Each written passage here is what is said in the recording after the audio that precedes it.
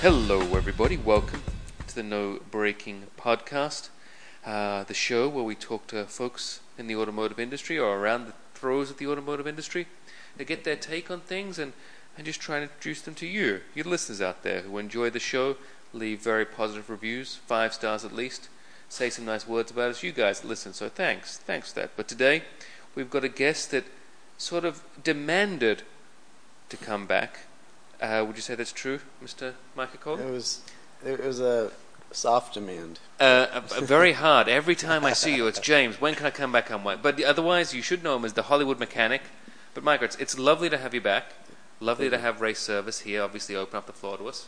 That's right. So that's very nice, and lovely to have Dom looking very diligent at this point in time. I've done my job and worn him out today, so yeah, it's good. So, where did you want to start on your journey? I just really, the last time we talked about all the successes, I guess, that brought me to where I am. Yeah. And I think, honestly, most of my life has been quite the opposite. Failures that got me to where I am. And I was hoping to kind of go over some of those things and explain maybe the real nitty-gritty of getting to where I am now. Challenge and failures, they're really important, and especially for some of our listeners who do think that even me, it just comes in, everything's so smooth. It sometimes doesn't often work that way. Oh, you make it look so easy. Well, it's not me really that makes it look so easy. It's Kiwi that makes everything that makes it look so easy. But when I don't have Kiwi, then it's all 6s and 7s. Who knows what's going to happen? But anyway, so where do you want to start? Obviously the listeners can hear about your journey from where you came from, how you got to LA, sure, and whatnot. But then where is it that you really want to touch and start talking about some of those areas that really impacted you on this side? Well, I think I don't need to necessarily go into direct a timeline of what happened. I think what is more important for me to share are the lessons that I've learned along that route. But there are a few things in my life that I definitely want to bring up. But the things that I feel like need to be said mostly are what to do or how to handle failure. Mm-hmm. We talk a lot about, if you fail, just keep going, but it's a lot more complicated than that. Yeah, and sometimes it's never quite as easy to just do that. No, I agree. But it's extremely important. Mm-hmm. Albert Einstein is one of my heroes, and I think one of many people's heroes, I guess. And he said, if you never make a mistake, you've never tried anything new. Yep. So he understood the value of what I'm calling failure, but he didn't call it failure. He actually also said, you never fail until you stop trying, which is extremely important to me. Just not giving up and getting the mindset that you can move forward no matter how bad it is. And I've definitely been as bad as it gets in several areas of my life. And so I know there's a lot of good people out there that are just great, and this is not going to apply to. They've got a very balanced mindset, and they've got the right perspective. But just in case there's someone who is like, hey, I really want to do something great. I want to work for Lamborghini. I want to build cool cars. No matter where you're at in your life, you can get to whatever you feel you're passionate about doing. Yeah, and that's one thing that obviously that we try and do in the podcast here is try and give those people, some of those listeners that like to hear how people get their story started or how things go.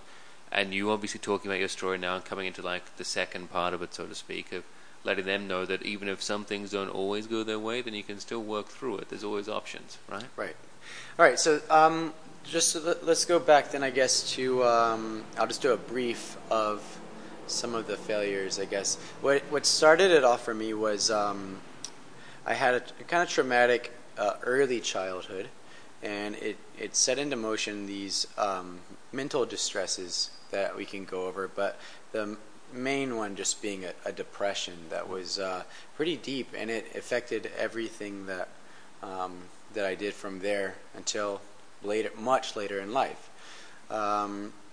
My parents became missionaries to Slovakia. I believe I mentioned that the last time, and so my dad's perspective on life was just totally God focused, and it was extremely zealous at that, and it doesn't mean you can't be overzealous about God necessarily, but some of the things that I guess some of the approaches that he took to getting me help for that depression may not have been the most scientific approach to it, and so it compounded, and it also added to other feelings. Like one thing that we struggled with was, our testimony as a missionary it's a Christian or a religious term of what other people think of you, of your godliness, or say, but it's not far from what we all deal with in what we think our peers should think of us. And then as a result of that, focus on what other people think, I think I developed like just a propensity to maybe lying. Okay. And then all of this is just making the depression worse, and eventually led to a medication of that, a pacification of ourselves. Yeah. Which is something we've evolved to do. I mean, like if you've ever studied body language, people cover their throats or have their tells because they're pacifying themselves from being, in a stress. So it's not unusual, but it's something that I think as humans, we became aware of ourselves, and we need to become aware of our own pacifications and how to handle those things. Yeah. So later in life, I wanted to be a pilot in the Navy, and that was my dream. And I collected all these books about planes. Like National Geographic at a time had a subscription. They had them for animals and planes and cars, and they would send you monthly pages that you would add to the book, and then you could. I had like 3 books on jets. I loved jets. I still loved cars, but that was my focus. And when I was there anything that sort of sparked off that interest then into the jets and the aeronautics? I think I always loved speed. From like when I was riding quads as a kid, I just loved speed. And the first thing I ever remember, I remember my mother swears I drew the best helicopter she's ever seen a 3-year-old draw. But I swear I remember cheating and tracing it out of like the book and be like, look what I did. But she's like, no way you could have done that. But I mean, I just loved like speed and thrill and adrenaline, and planes became that. I was always playing simulators. And then eventually I pursued that. My family kind of helped me due to the missionary background and getting ahead in school, and some extracurricular achievements. I got nominated by Congressman Richard Burr to go to the Naval Academy when I was 16, and I was very excited about it. He said, you'll be 17 next year. You have to be 17 to go to plebe summer and become a midshipman. So we're going to give you the nomination now, and next year you continue with your schooling, and we'll give you the appointment. And I was very excited about that. I got a plaque at home with it. I was very proud. And look, that's no small feat in itself, that one. Right. I imagine there's some work on your part to go through with that and to get something like that done. Oh, definitely. I mean, I had to go to so many like training. Every weekend in high school there would be like these training things where you could go and ask questions from commissioned officers who had gone through the program, and going and doing these tests to see where you're academically, you were. And so after I got nominated, my senior year of high school was when this happened, and in that summer I'd been accepted to the University of North Carolina, and I decided to go there for that 1 year in between. But it was like 2 months before school started, my parents said, you know what, actually we want you to go to Bible school for 1 year, or you can't, we're not going to release you to, they were going back to Slovakia, we can't release you to live here by yourself if you don't do what we say. And I had just felt like I had been in Bible school my whole life. I'm like, what am I going to learn from? And I went to visit this school, and it was just terrifying. Like, men and women weren't allowed in the same room alone together, and men swam with T-shirts at the pool, even though we swam at a different time than women. I was like, it was very intense. So I kind of put my foot down and said, I will stay with my grandparents. I'll go to UNC. This is on path for what I want to do. And my dad said, well, then you can get emancipated. You could go to court and you can divorce us, because that's the only way you're going to be able to do that. We're not giving you the right, and we can't leave you here. And so that's what happened. I had 2 jobs at the time. I had a plan, and the judge saw that plan and said, I don't see a reason not to let you go. So that's what I did. I got a little Murphy bed apartment, a little studio, and The plan was working okay until. But I mean, that in itself is, a massive undertaking. It was definitely intense. It was one day I was there and with my family and my brothers, and then the next day I was not. And I was too arrogant really to say, ask for help really, and I didn't know who to ask for help from. I mean, I moved to the U.S. I didn't have close friends.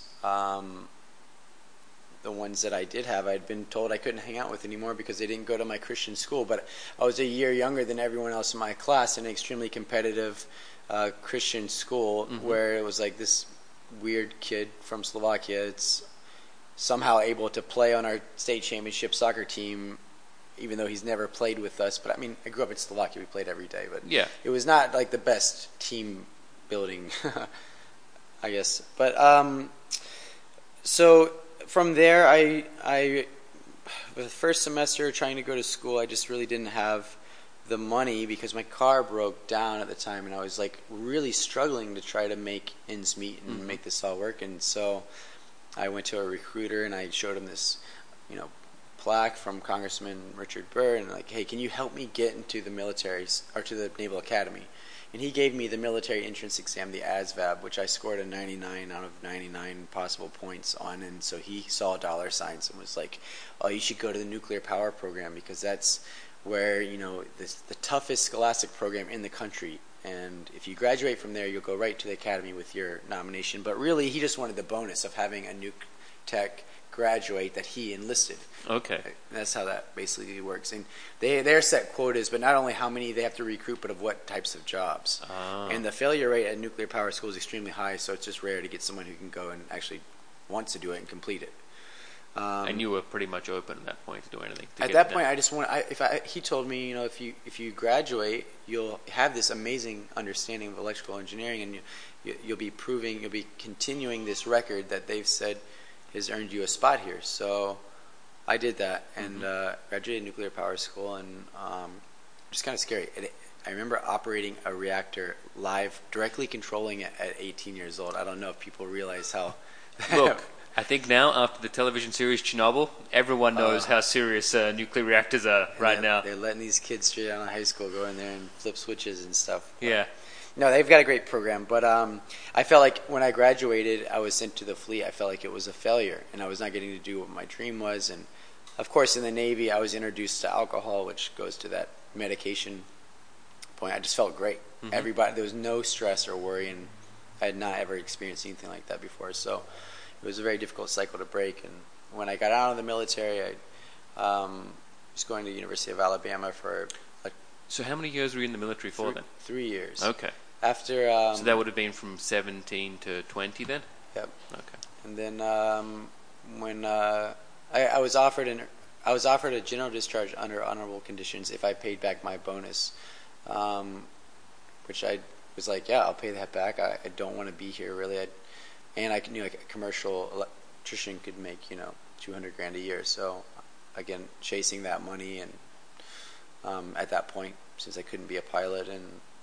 So what was it that took you away from being the pilot then? Well, after you go to the Naval Nuclear Power School, they're not going to let you do anything. They've just invested the money, so it's the focus. Sure. And so if the focus is just straight, we've taught you this, so this is all you can do. There were 4,500 students in NPTC while I was there, and one of them got appointed to the Naval Academy from that group of enlisted students. Okay. And he went on to be a engineer officer of the watch, who was a reactor supervisor basically so he wasn't a pilot either. But felt like a failure. The whole leaving the Navy, paying back the bonus, I kind of felt like I was taking a cheap failure way out. I felt like my parents had kind of disowned me due to failure, and so failure was just like constant. And at some point, this depression that had never gone anywhere, exasperated by this medication and addiction to alcohol, just became like overwhelming. And this is all still obviously happening while at a fairly young age. Let's be honest here. But I mean, when you're young, like you don't understand that life's so long, and it's not about right now. Just it's a race that you're running, and at the same time, you feel like every year, every day that you get behind, you're just losing time that cannot be made up. And eventually it led to like a severe depressive state that caused me to not want to live anymore. And it was it was an unfortunate thing that I chose to do with myself. I chose to drink as much antifreeze as I could drink, and I thought I could just like then drink alcohol and pass out, and then I would not wake up anymore.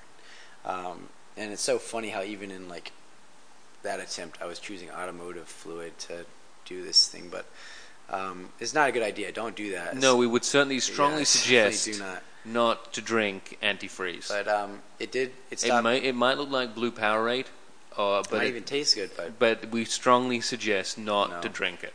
But it did cause my kidneys to fail.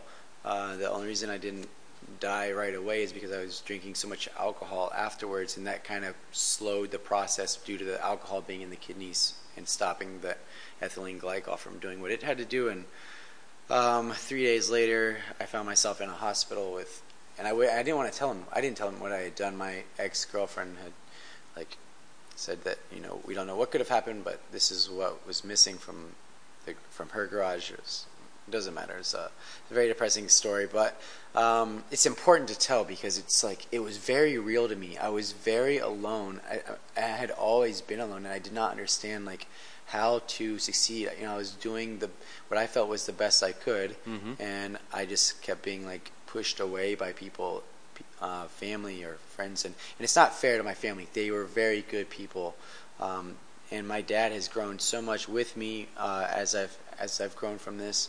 And we both understand that the point of religion, whether you believe in it or not, the point is to give love and consideration to one another, and that's something that the church oftentimes loses and becomes more about the rules and I don't know. I'm sure that was compounded by the every man wants his son to go to the same field he did, and maybe that was part of it too. But anyway. As a result of that, my cousin called me out here in California, and she's like, "You should move here and just get away from the family, just get some peace in your life." And, a little bit of breathing space, so to speak. Yeah, exactly. So I came here, and that's when things began to change. But this is where I don't want to talk anymore about my life necessarily, but more about what I've learned as a result of it. So. Mental distress, which is something I think that maybe I hope someone will appreciate, but it's those main things of depression, or a failure, or lack of fulfillment, your testimony or what other people think, lying, which usually comes after addiction. Drunks usually develop a propensity for this, and when you lie. What you're doing in my mind, it starts at a young age. You want a piece of candy and you say, "I haven't had any today," but you have. Yep. But the thing is that I think your subconscious knows this is not okay, and it tries to fight you, but you do it enough that it becomes normal, and you slowly lose that feeling of that subconscious. And I think that's extremely important, because I feel like that. Starts to mute a voice that can help you in more areas than just what's right and wrong. So this is one of the main problems. A second big problem I find that with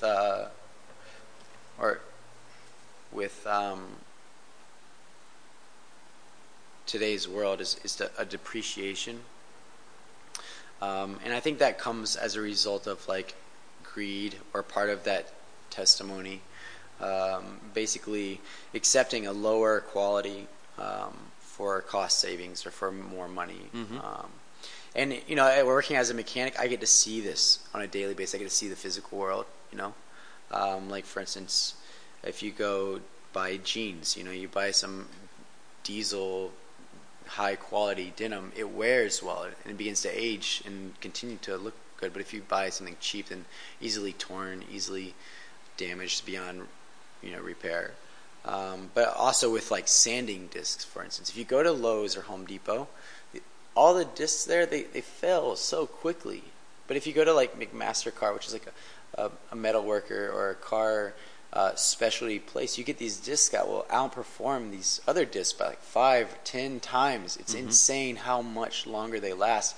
They only cost $3 or $4 more, but as a result of it's not a decision. This was not someone saying, hey, we're going to rip people off. I think it was everyone choosing to buy the cheaper quality in mass, and eventually the market adapts and becomes, okay, well, Lowe's, we're only going to sell these because no one buys the expensive ones. They sit on the shelf. But unfortunately, that's happened everywhere, you know? Yeah. It's happened in the way that we build our buildings. It's happened with the way that we get business. You know, liquor companies have promo gear, which is like cheap sunglasses, cheap flip-flops, a pin of Patron, and I've worked with these companies doing these events, and it's literally trash. We're like making trash which comes in plastic trash bags and cardboard trash boxes that we give out to people for free. And the sad thing is the people take it like, oh, I really need this. I want it. No, I need more than one. Yeah. I need at least 17. My cousins and my friends, and then you see the same person just drop it on the floor 10 minutes later when the next thing, and literally not care. Yeah. I don't understand this, but this is something that I think has kind of infiltrated our society. And maybe it's as a result of putting, a capitalistic society where we say we're going to reward you with things and money. We're kind of like evolving that subconscious to react to those things, that same subconscious that we put down by lying, And one thing I think in the automotive industry, which is really scary, is the cars that are being produced are the same way. Dealers at some point realized, hey, our customers lease them or they buy them, and then the warranty expires, and then if you buy it after that, we don't make anything off of this, so it doesn't matter. And unfortunately, nothing lasts. The cars don't. A 70 Corvette or a 70 Charger could still run today with minor maintenance, and anyone could fix it. Yeah. But believe me, a 2010 Altima is not going to be running in 30 years. Or your favorite car, the PT Cruiser. Oh my gosh, no, it won't run. I mean, it wouldn't run. That barely runs in 5 years.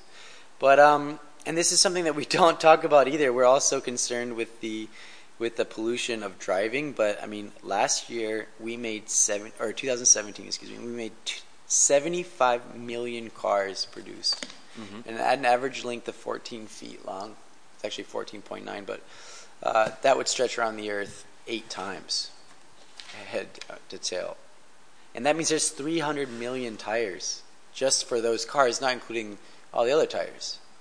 I mean, the emissions produced on building a car, sometimes it exceeds what the car does in its life.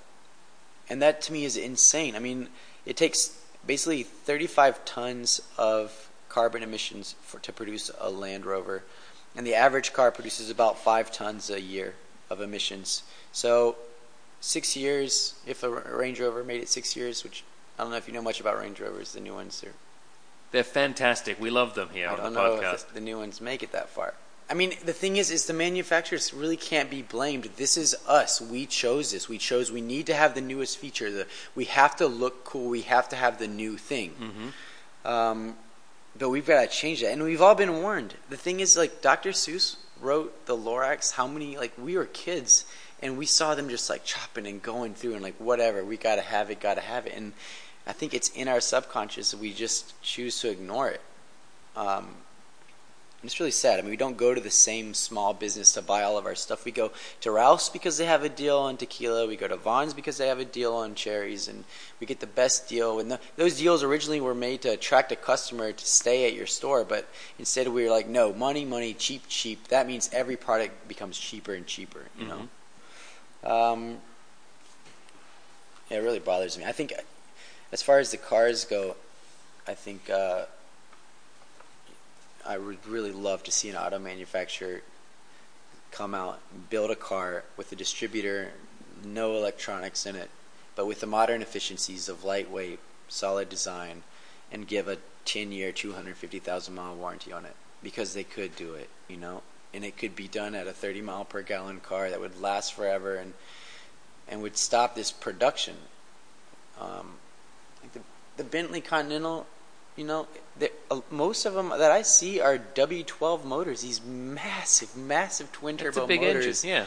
But they're so slow and cumbersome, and they don't even sound good because they're so muffled by the 10 mufflers that have to keep it quiet. Like, what's the point in that? Why not put a V8 in it? It's just to be like, hey, look what I have. this testimony, this mental distress that needs to be addressed. So I don't want to be like just all negative. There's got to be a solution to it. And so I think the solution starts with our mindset. And I think that we're trainable and ever evolving. I think that we evolve over a longer period. That's why maybe you see children who don't know their father but still have traits that their father or character or little like facial tics or behaviors that are directly inherited. But we have to like an athlete or a driver, we have to practice and become aware of these issues and practice and train in the proper things. But the first step to that is recognizing that we have an issue, right? Which is extremely difficult because we've our whole life been there going, oh no, this is okay, it's fine, just keep it down. And so how do we do that? I mean, that's hard. Like, how do you become self-aware? Because people told me all the time, like, you should stop drinking. And I thought, no, it's not the drinking.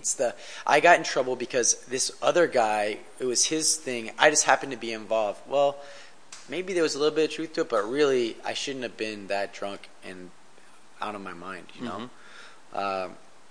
So the way that we have to do it is I think we have to communicate. I think we have to tell other people in our lives that we see these things. We have to be direct and not be so worried about our testimony and what they think of us, but just say, hey man, I care about you. Well, explain to me why you do this. Is there a reason that you do this? Because maybe it's not that most healthy. And we have to look to people that we respect and ask for advice for ourselves. What am I doing on a daily basis that you think is a weak point for me? What should I be improving? And that's a hard thing to do, but why? Why is it hard?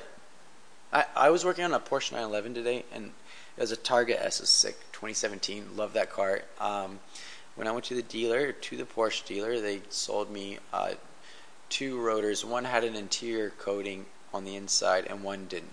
And the part that was coated was from 2017, and the part that wasn't was 2019. The ones that came off the car were not coated on the inside, so I just wanted them to match. Because I just have that little subconscious, that feeling, the itch that something's not right here. Let's maybe not just throw them on. Yeah.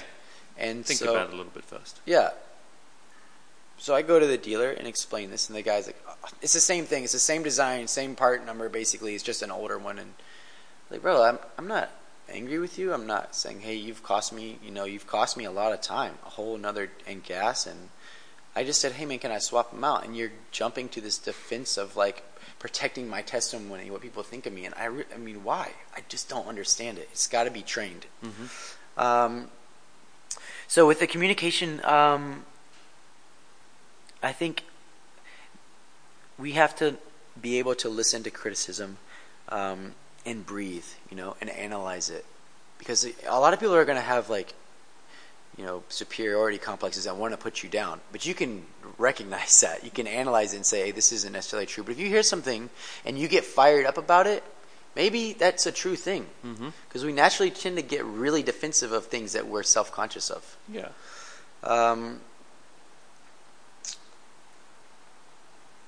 And if you see someone in your life constantly giving you advice that seems to be spot on, maybe you should listen to them more. And if you see someone giving you advice that's not, and it's out of line, then maybe you should start separating yourself from them. I mean, we are a product of, or guilty by association, I should say. All right, and so now after we've maybe recognized these things, what do we do? Well, we've got to begin to develop new habits. And one of the ways to do that is to choose habits that maybe are good for us. Benjamin Franklin, when he was 20 years old, he set about to amend some virtues that he had picked up along the way. They were written in, I think, Proverbs by Job, but then also I think it was Socrates in the Greek culture tried another form of them. And he analyzed them and chose 13 virtues that he put in an order, that if he learned them in order, possibly some of the early ones would help with the later ones. And so this is something I think is an amazing thing. I've put it at the beginning of my journal, and I try to read one every day. And I won't go through them, but you should look at them. There's 13 virtues, and they are things like temperance, eat not to dullness, drink not to elevation. If you're eating so much that it's boring and it's no longer tastes good. It's just because you're gluttonous. It's not good for you. If you're drinking to be drunk, it's not ideal. It's not ideal. You need moderation. Yeah. But these virtues, if you were to study them regularly, read them daily, or one a day for a week, and then move to the next, it starts to set this trigger in your mind so that you become aware of them. And when you're about to do something, you don't have to make that decision, am I going to do right or wrong? It comes straight to mind. You know you shouldn't be doing this. One of the things that was like a really strong one for me as a guy, and it was chastity. Rarely use venery but for health or offspring. So venery is the practice of sexual intercourse. Never to dullness, never to weakness, or the injury of your own or others, peace or reputation. So that one was hard for me. I mean, I'm a guy, and it's like I had to learn to like not focus on this. Don't do this if it's going to be uncomfortable in the office because you work with this person. What are you doing? We've all made that mistake, I think, at some point. But if you read this virtue daily, when that opportunity comes up and you're a little buzzed and you're out with somebody that maybe is interested in you and you're not doing anything wrong necessarily, but is it going to cause discomfort that could cause turmoil down the road? So doing that on a daily basis is really good, I think. And let's see, and then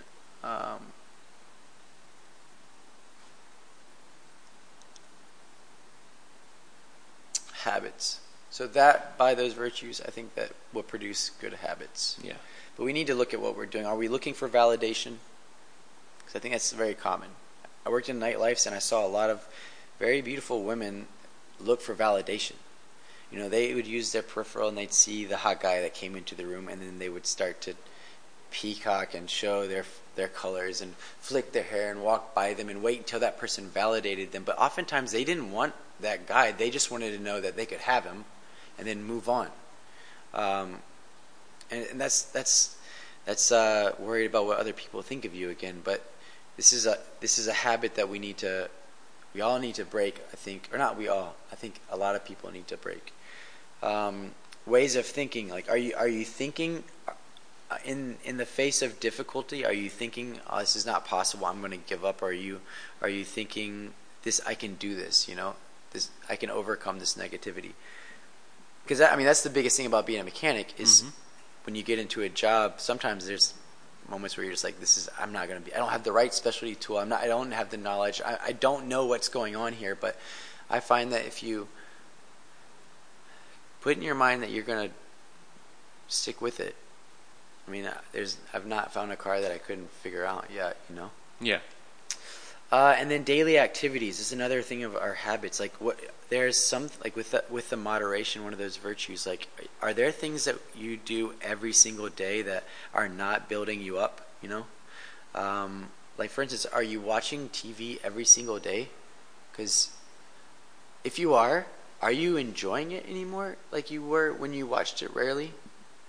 If you smoke marijuana, a lot of people do now, it's legal, but if you smoke every day, at some point it stops being that giddy, goofy, stupid, feel-good high, and it becomes what you have to do to be normal. And that doesn't just work with drugs. A lot of people think, well, I don't have a problem with addiction because I don't do drugs or alcohol. I just buy things on Amazon every day and put myself into debt, or watch every single television program that comes out until there's literally nothing else, and I'm just sitting here flipping through like, oh, maybe this new Amazon program is going to be good. First episode was weak. Maybe the second one will be better. It was the pilot. We're just tapping that vein, trying to find that same high, you know? Yeah. So with these habits, I think the best way to develop good ones is by using those virtues and training ourselves to realign that soul or that subconscious with our mind, that what we've put down. By aligning our mind with our soul, we become aware of our own thoughts and the dangers around us. And the way that I think that we should do it is by these daily sessions. I talked about earlier about reading a virtue, but not only with reading, but, and this is going to be controversial, a lot of people don't believe in religion, but a prayer and meditation. I think the reason it's worked so well for some Christians is because it has a scientific value. We are energy and information.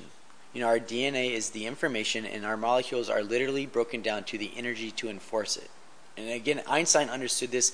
His E equals mc squared is one of the most commonly quoted, but a lot of people don't really understand it. And it's actually written m equals E divided by c squared because he wanted us to understand our mass is energy.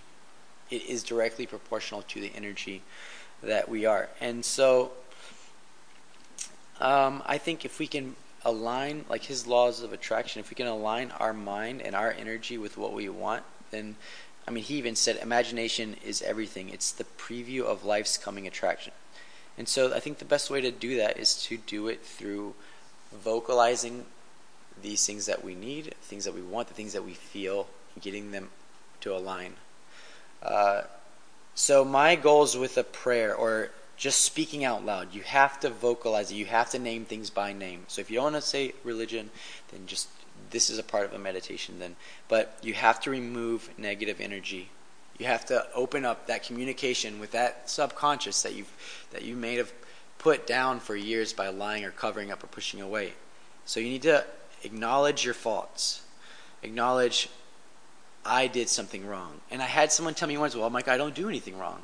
And I was like, that's exactly the problem. You've pushed it down so long you don't understand. Mm-hmm. That person cut you off and you flipped them off and tried to race around them. You gave energy and you gave up some of your life and stress to someone that really doesn't matter and you'll never see again, should have no power over you. That was wrong. That was a waste. Yeah.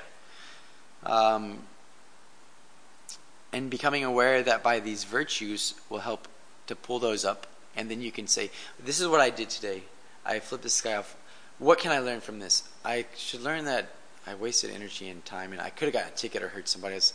So what am I going to do next time? Well, I pray that I remember this moment and I stop myself from doing that, and that I instead take deep breaths and can, like a driver.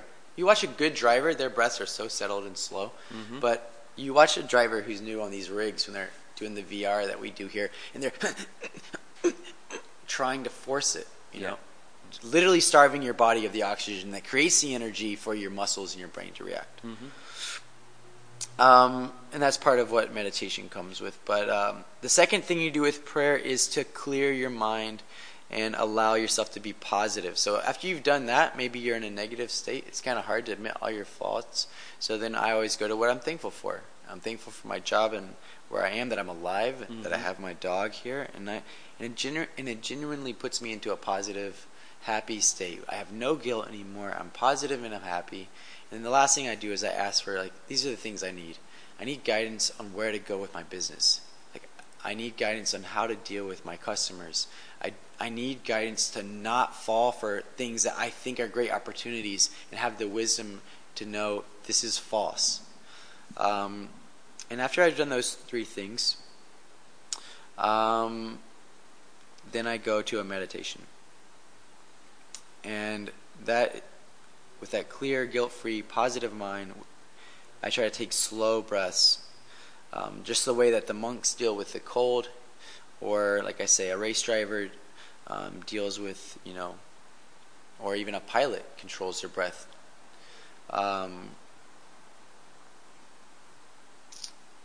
And this listening also allows the universe to send information back to you. If you had a child that constantly came to you and just said all their problems and what they needed and then stormed off before you answered, you'd be like, you're a fool. You're not going to learn anything this way. Those problems aren't going anywhere anytime soon. And I think one of the things that, the Bible, which I'm not trying to, again, force any religion on anyone, but there's some wisdom there. And the verse that I think that a lot of religions ignore is, they quote it a lot, be still and know that I am God.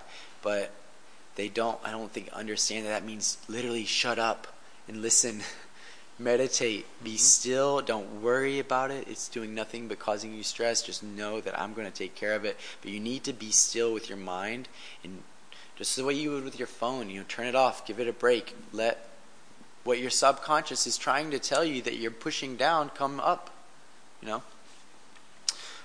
I know that this is going to be hard for a lot of people to listen to and be like, Micah, you're not some psychologist, and I'm not. None of this is like. But you are a genuinely nice guy. I'm a person, though, more importantly, that has failed and run into conflict over and over, and all I can do is see what I'm seeing and what works and what has helped me and what's changed my life. And I think if we did this, I think that we would begin to change our value. We would stop being so disposable with our energy and our time and our friendships and our cars, and we might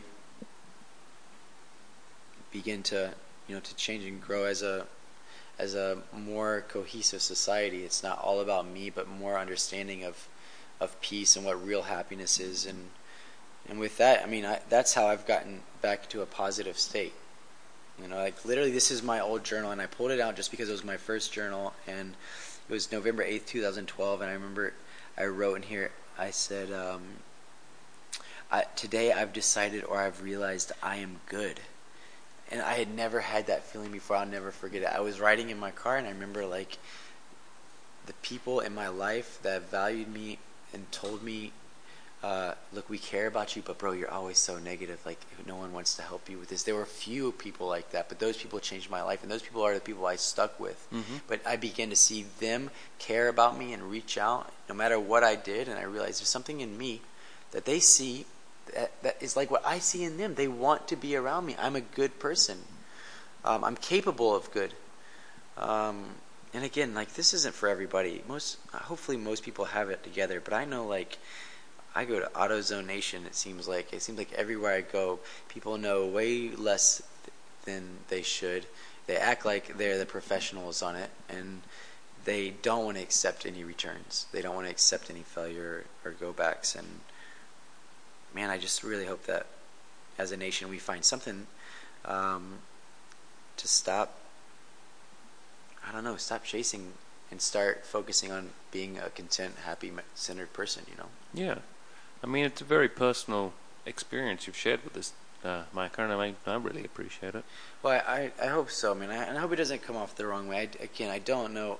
I'm not a psychologist, but I know it's worked for me. You're a thoughtful man, is what you are. You're very thoughtful. As a scientific process, No one applies a scientific process to religion. So many people go, oh, I got older and I found science and I just knew that there was no God. I'm like, okay, but did you apply a scientific process, like a cause and effect? Did you try to meditate and pray daily and then observe the effects and saw no change, so you quit? Because I would argue that whether it's a God or not, there's an energy. We are energy. Setting that energy the right way is what's going to be the secret to pure success and happiness, Yeah. And I guess, have you got any thoughts or readings or suggestions of places people can go to find out more information, aside from talking to you? I mean, again, go to look up the virtues, and please read these over one time just to see what you think and see if these are attributes that you respect in other people and would like to embody.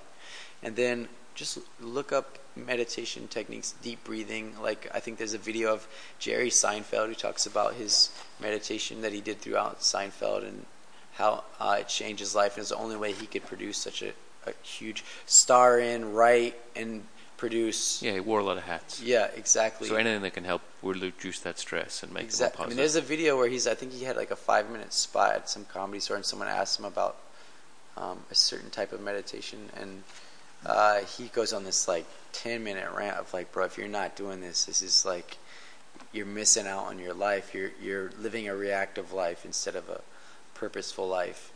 And I think if they want to reach out to me, I'm happy to share it. But I've just shared my process, and I think if you just try this, it's insane. The coincidences you see in your life, the little crazy things, they'll start multiplying, and you'll be much more aware and make fewer mistakes, I believe. As far as depression goes, if there's people out there suffering from the same type of depression that I did, just know that, like, no matter how much you failed, you can come back. I literally was at one point when I was working for Lamborghini, I thought I'd come to like the top of my my game. I was working for my dream manufacturer, but I just wasn't making any money because I was the new tech working on a commission basis. It was just so hard.